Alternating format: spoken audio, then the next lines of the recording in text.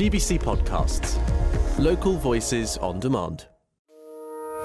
Hello, thanks for listening to the Gibraltar Today podcast. I'm Jonathan Scott. Dogs have an amazing sense of smell, and now they're being used to detect disease.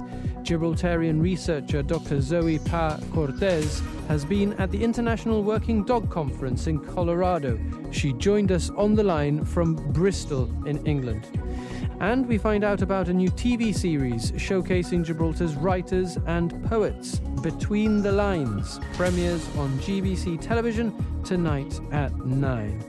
But first, we were joined in the studio by Alex Capurro, who's released a book on a nostalgic series of adventures and mishaps of a kid growing up in Gibraltar in the 80s. It's called The Commodore Sphere, a journey through parallel realities, and it sees loyal friends Alex, John and Michael go on a quest to travel through time. What an exciting sort of theme to write about. You like sci-fi? You sort of...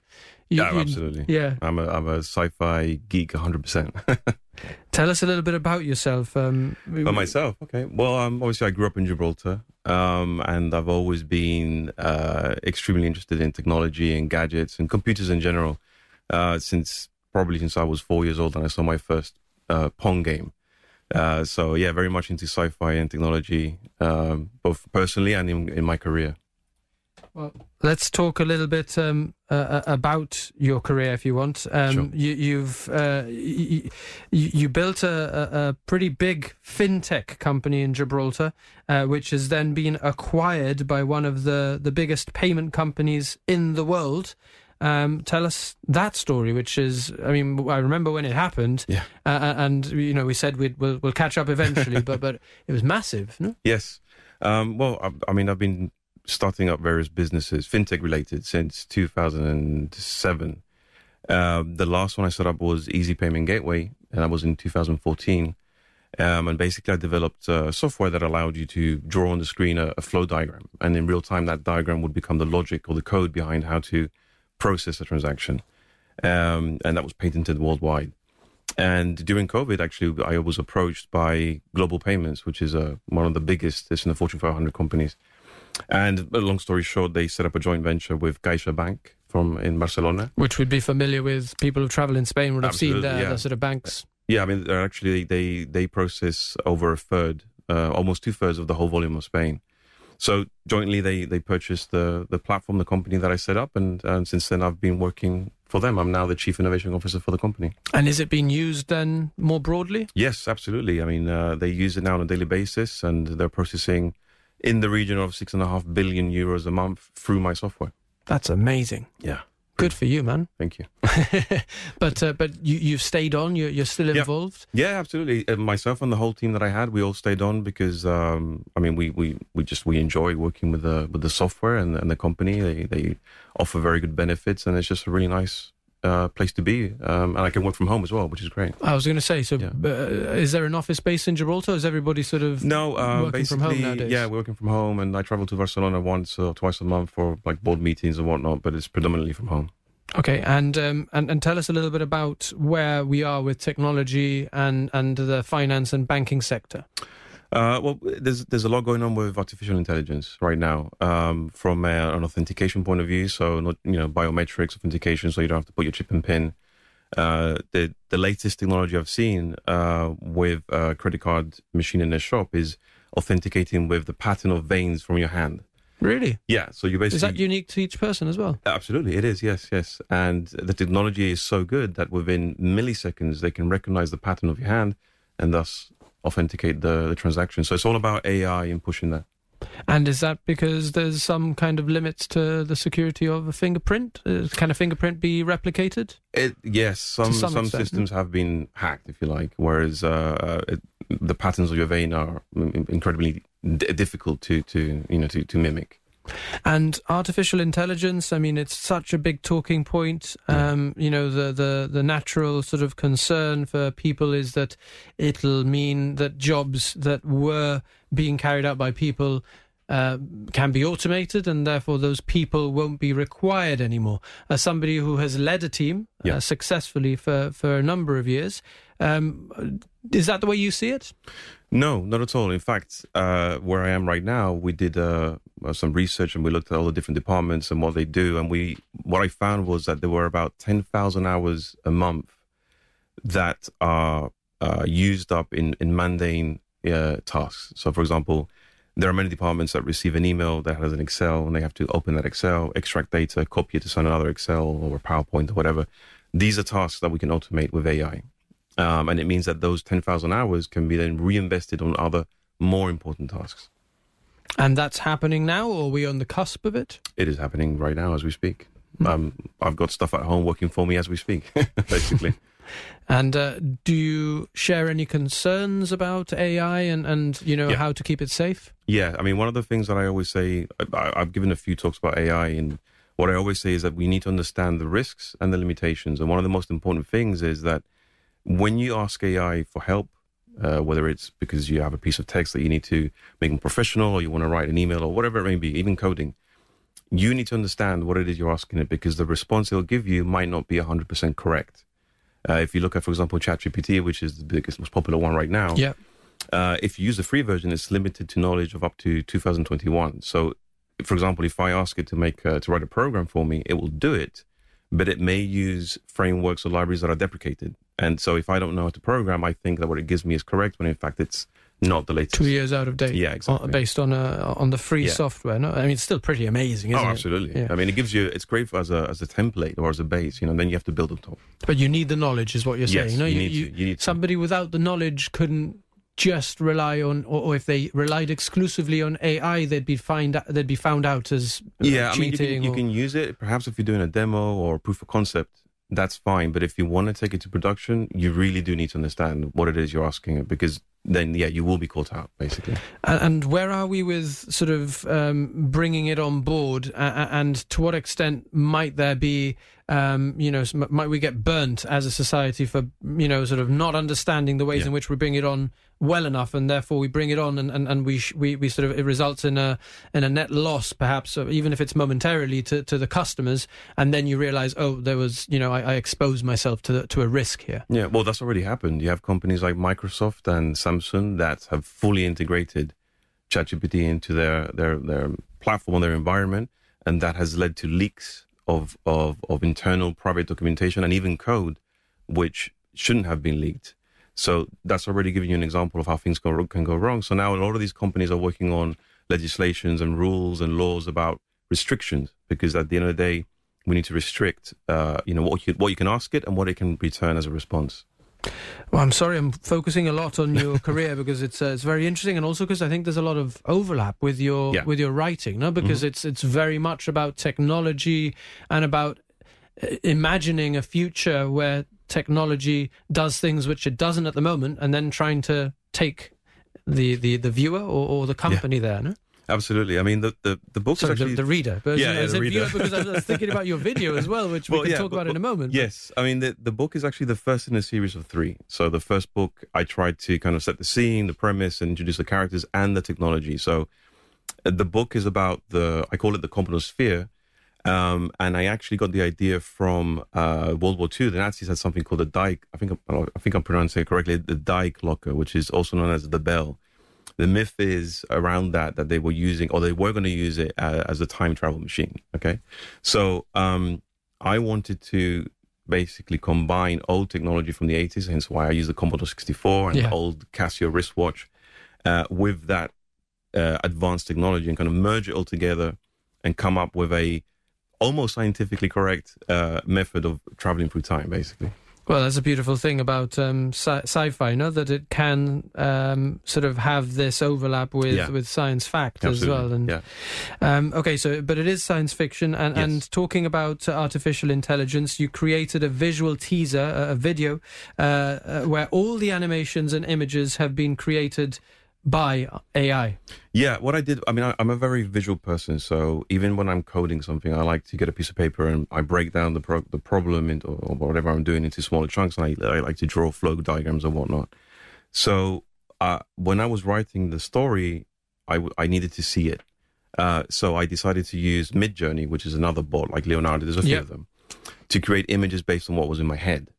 And then once I had the images... But you have to, again, you need to describe it very carefully in order for Midjourney to be able to come up with something that looks good, For sure. right? I mean, one other thing, that if you see an image in my trailer, what you don't see is that perhaps there were 20 other iterations before that one. So once I had the images, then I used another AI tool to add depth to those images and movement. And then I used another tool to create the music, and then I basically used Premiere Pro to just put it all together into a trailer. But it's basically images that have been added depth. The second trailer I'm working on is 100% animated purely by AI. So there's no images, it's just pure animation. That's amazing. And that's just you for somebody who hasn't tried to create anything on AI, you write down in words what you're after. You write down in words, and once you have an image that you're happy with, you can then use that image as reference. Or if you're creating animation, you can find online a clip or a movie or a scene that you like, and then you can use that clip as kind of like a reference, and you can tell the AI, look, I want you to build this animation based on that scene. So it will kind of replicate the characters and the scenery and everything, but you have to be very descriptive. And the ability to generate AI video, that's not something which is particularly mainstream at the moment. No, this is sort of cutting edge video software. There are a few people who create the odd Instagram and TikTok short clips, but it is actually being used in the movie industry because, originally people would act in front of a green screen, whereas now they can basically see themselves virtually in a virtual world that is rendered in real time, so that it helps the actor, the actual acting process. Yeah, exactly. They don't have to imagine the dinosaur; they can actually see it virtually. So that's amazing. So I suppose what I'm saying is that Midjourney, which you mentioned earlier, can create AI-generated images. Yes. The AI-generated video is not as readily available, or it is literally also a software that I could download after the show. There's a tool called Kyber. Or Caber, I'm not sure how it's pronounced. That tool will produce videos for you, but it's limited to 3 seconds. So you need to be accepted into the pro, if you like, list of users, and then that will give you much more freedom. Okay, so it's coming. It's becoming more mainstream. Absolutely. That's so interesting. Okay, and let's talk about the narrative in your book then. Technology, you've talked about, your Casio and your Commodore, but it's also, in some respects, a story about good old-fashioned friendship. Absolutely. I mean, the book is based on myself and my friends John and Michael, when we grew up here in the 80s. So I talk a lot about the Alameda Gardens, the old Bishop Fitzgerald School. In fact, the discovery they make is supposedly under the old Bishop Fitzgerald School library. So they find a piece of rock which looks like a purple glass, and they become obsessed with finding more of those pieces till eventually they build the sphere.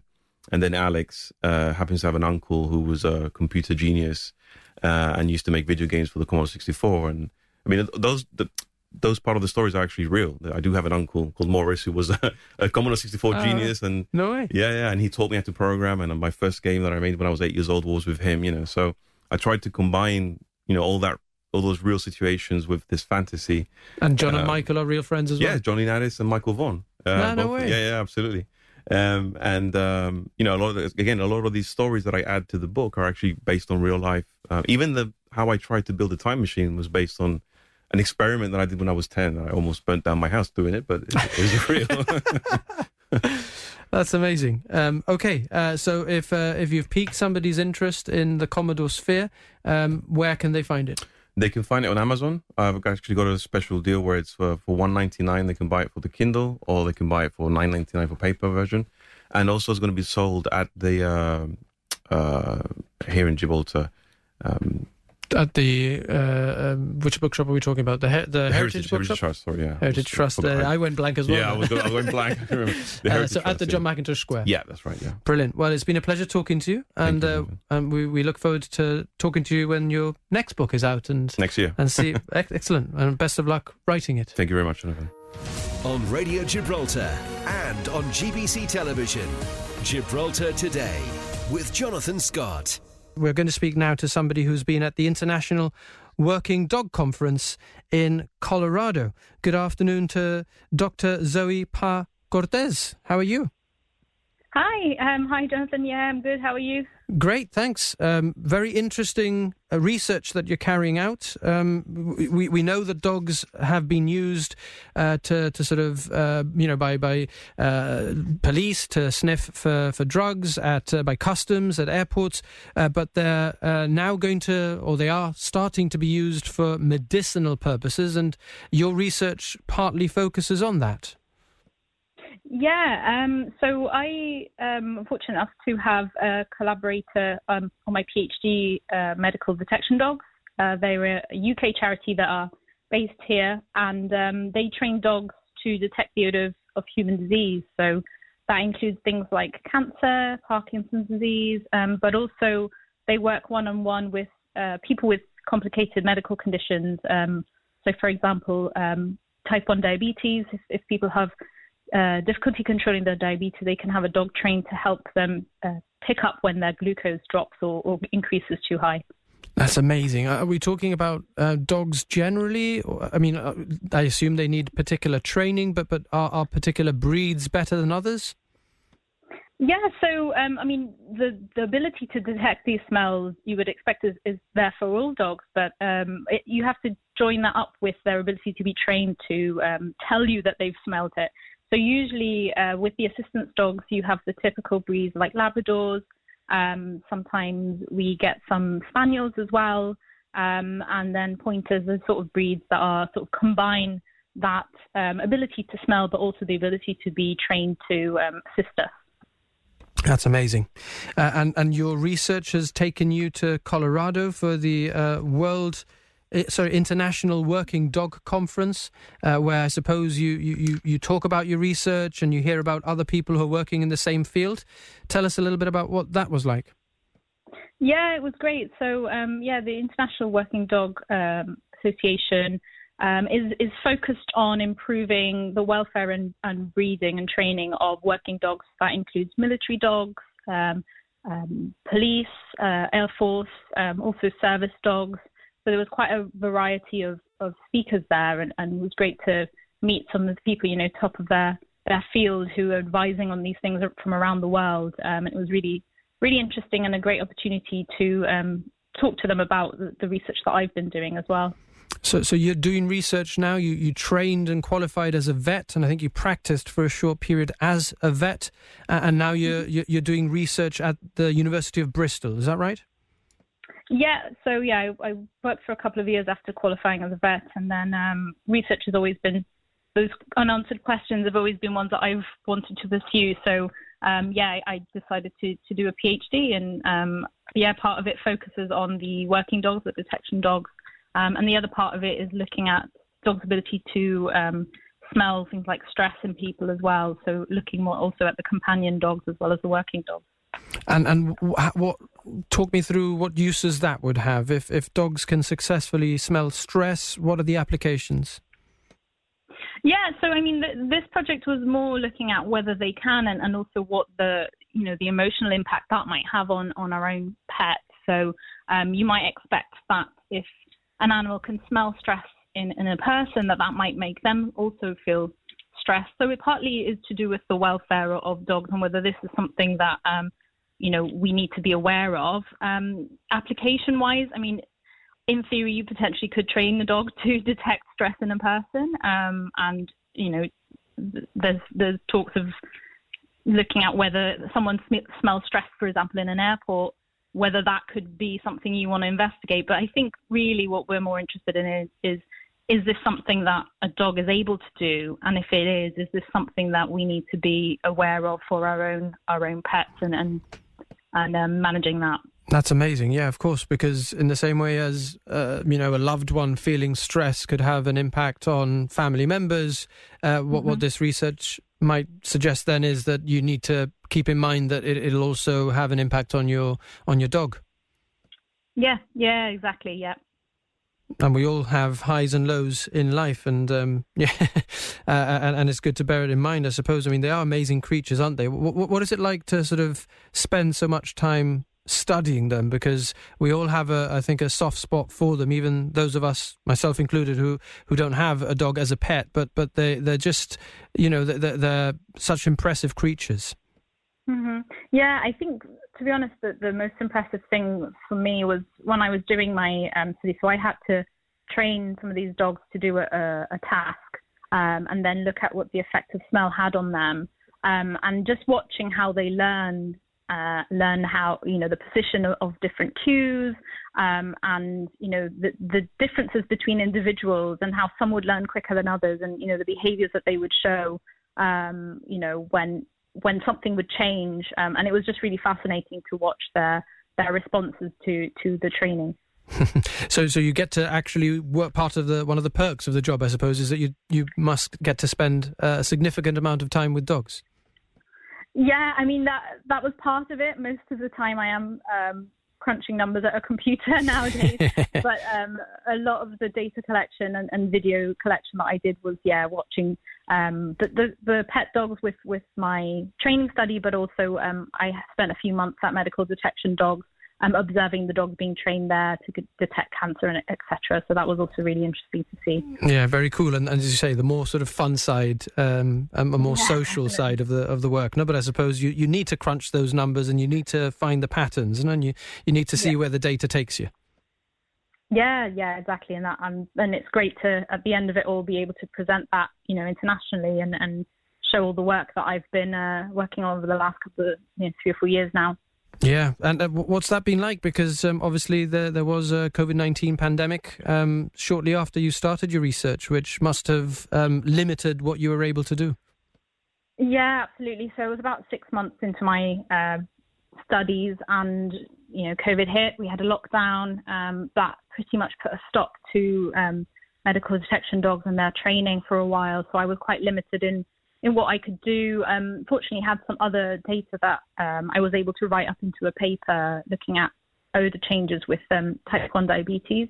So I was able to write that up, but it also meant that when I did go back to medical detection dogs, I got to help them and see the COVID detection dogs at work as well, which was also really, really interesting. So that kind of was an added bonus that wouldn't have happened if we hadn't had a pandemic. Of course, yeah. Amazing creatures. Okay, so finally, tell us a little bit about what's next for you. I mean, you need to finish your PhD research, and then do you think that you'll stay in academia?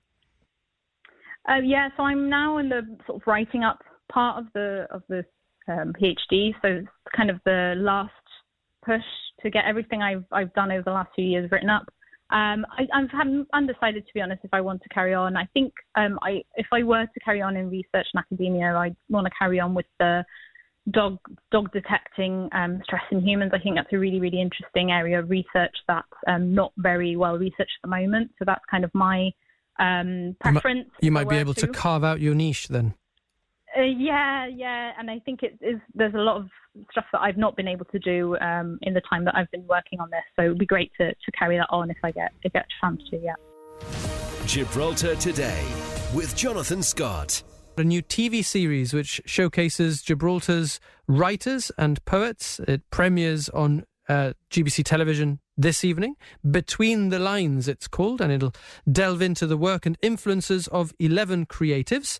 Some are well known and some are newcomers, but in tonight's first episode we'll hear from, among others, Giordano Durante, who's worked alongside Alex Menes on this one. People's breakfast lives spied through level windows. The woman in her nightie, worrying at something in the sink. Her husband running his hands through messy hair, unaware that the blur of the unseen runner looks in. One who both longs for cozy domesticity and knows it breeds all dullness. Once I saw an unmade bed, and next to it a naked man on his knees crying. I come down St. Joseph's Road, penetrating wafts of toast and sweet coffee, surprise someone walking a dog, then speed through the dark stretch of Lavateria. Giordano Durante, who's featured on tonight's first episode of Between the Lines. Another familiar and very distinctive voice is Jonathan Teuma. Así que no te extrañes, pues, al ver a este quillo inglés gritándole al mundo que es un brindalú, un británico andaluz, y que no es satánico, este arte gaditánico que os quiero presentar. Lope y Shakespeare hacen los rounds, compartiendo en mi cabeza el mismo espacio, y sin problema de visado, ni papeles, ni bandera, ni de nada.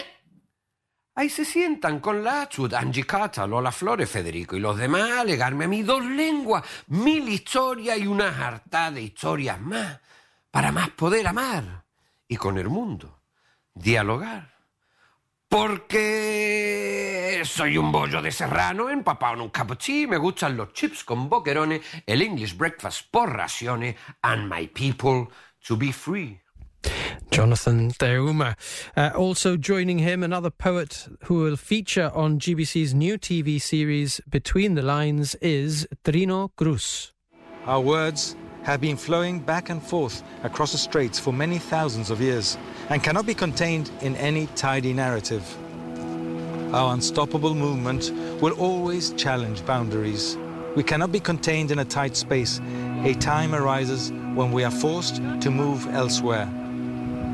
Over time, the shores move closer, then certain forces again pull them apart.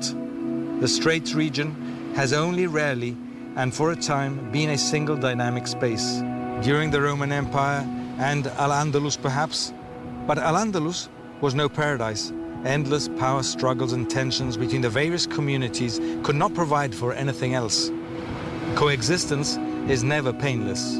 We know that the all-encompassing, infinite text is out there, never to be written. Thanks for listening to those highlights from Gibraltar Today. I'm Kelly Ann Borge, the show's producer.